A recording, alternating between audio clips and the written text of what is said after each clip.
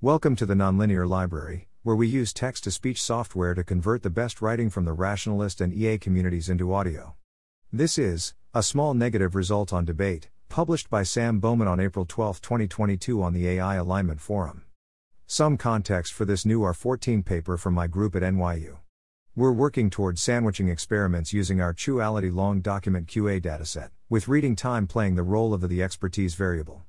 Roughly, is there some way to get humans to reliably answer hard reading comprehensions questions about a 5K word text, without ever having the participants or any other annotators take the 20 minutes that it would require to actually read the text? This is an early write-up of some negative results. It's earlier in the project that I would usually write something like this up, but some authors had constraints that made it worthwhile, so I'm sharing what we have. Here, we tried to find out if single-turn debate leads to reliable question answering, if we give people high-quality arguments for and against each, multiple choice, answer choices, supported by pointers to key quotes in the source text, can they reliably answer the questions under a time limit? We did this initial experiment in an Oracle setting. We had well-incentivized, skilled humans write the arguments, rather than an LM.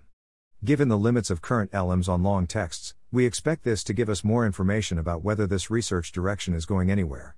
It didn't really work. Our human annotators answered at the same low accuracy with and without the arguments.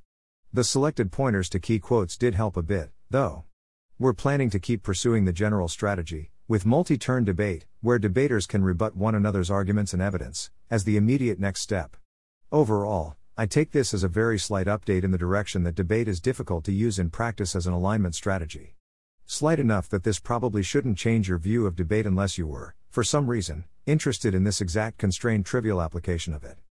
Thanks for listening. To help us out with the Nonlinear Library or to learn more, please visit nonlinear.org.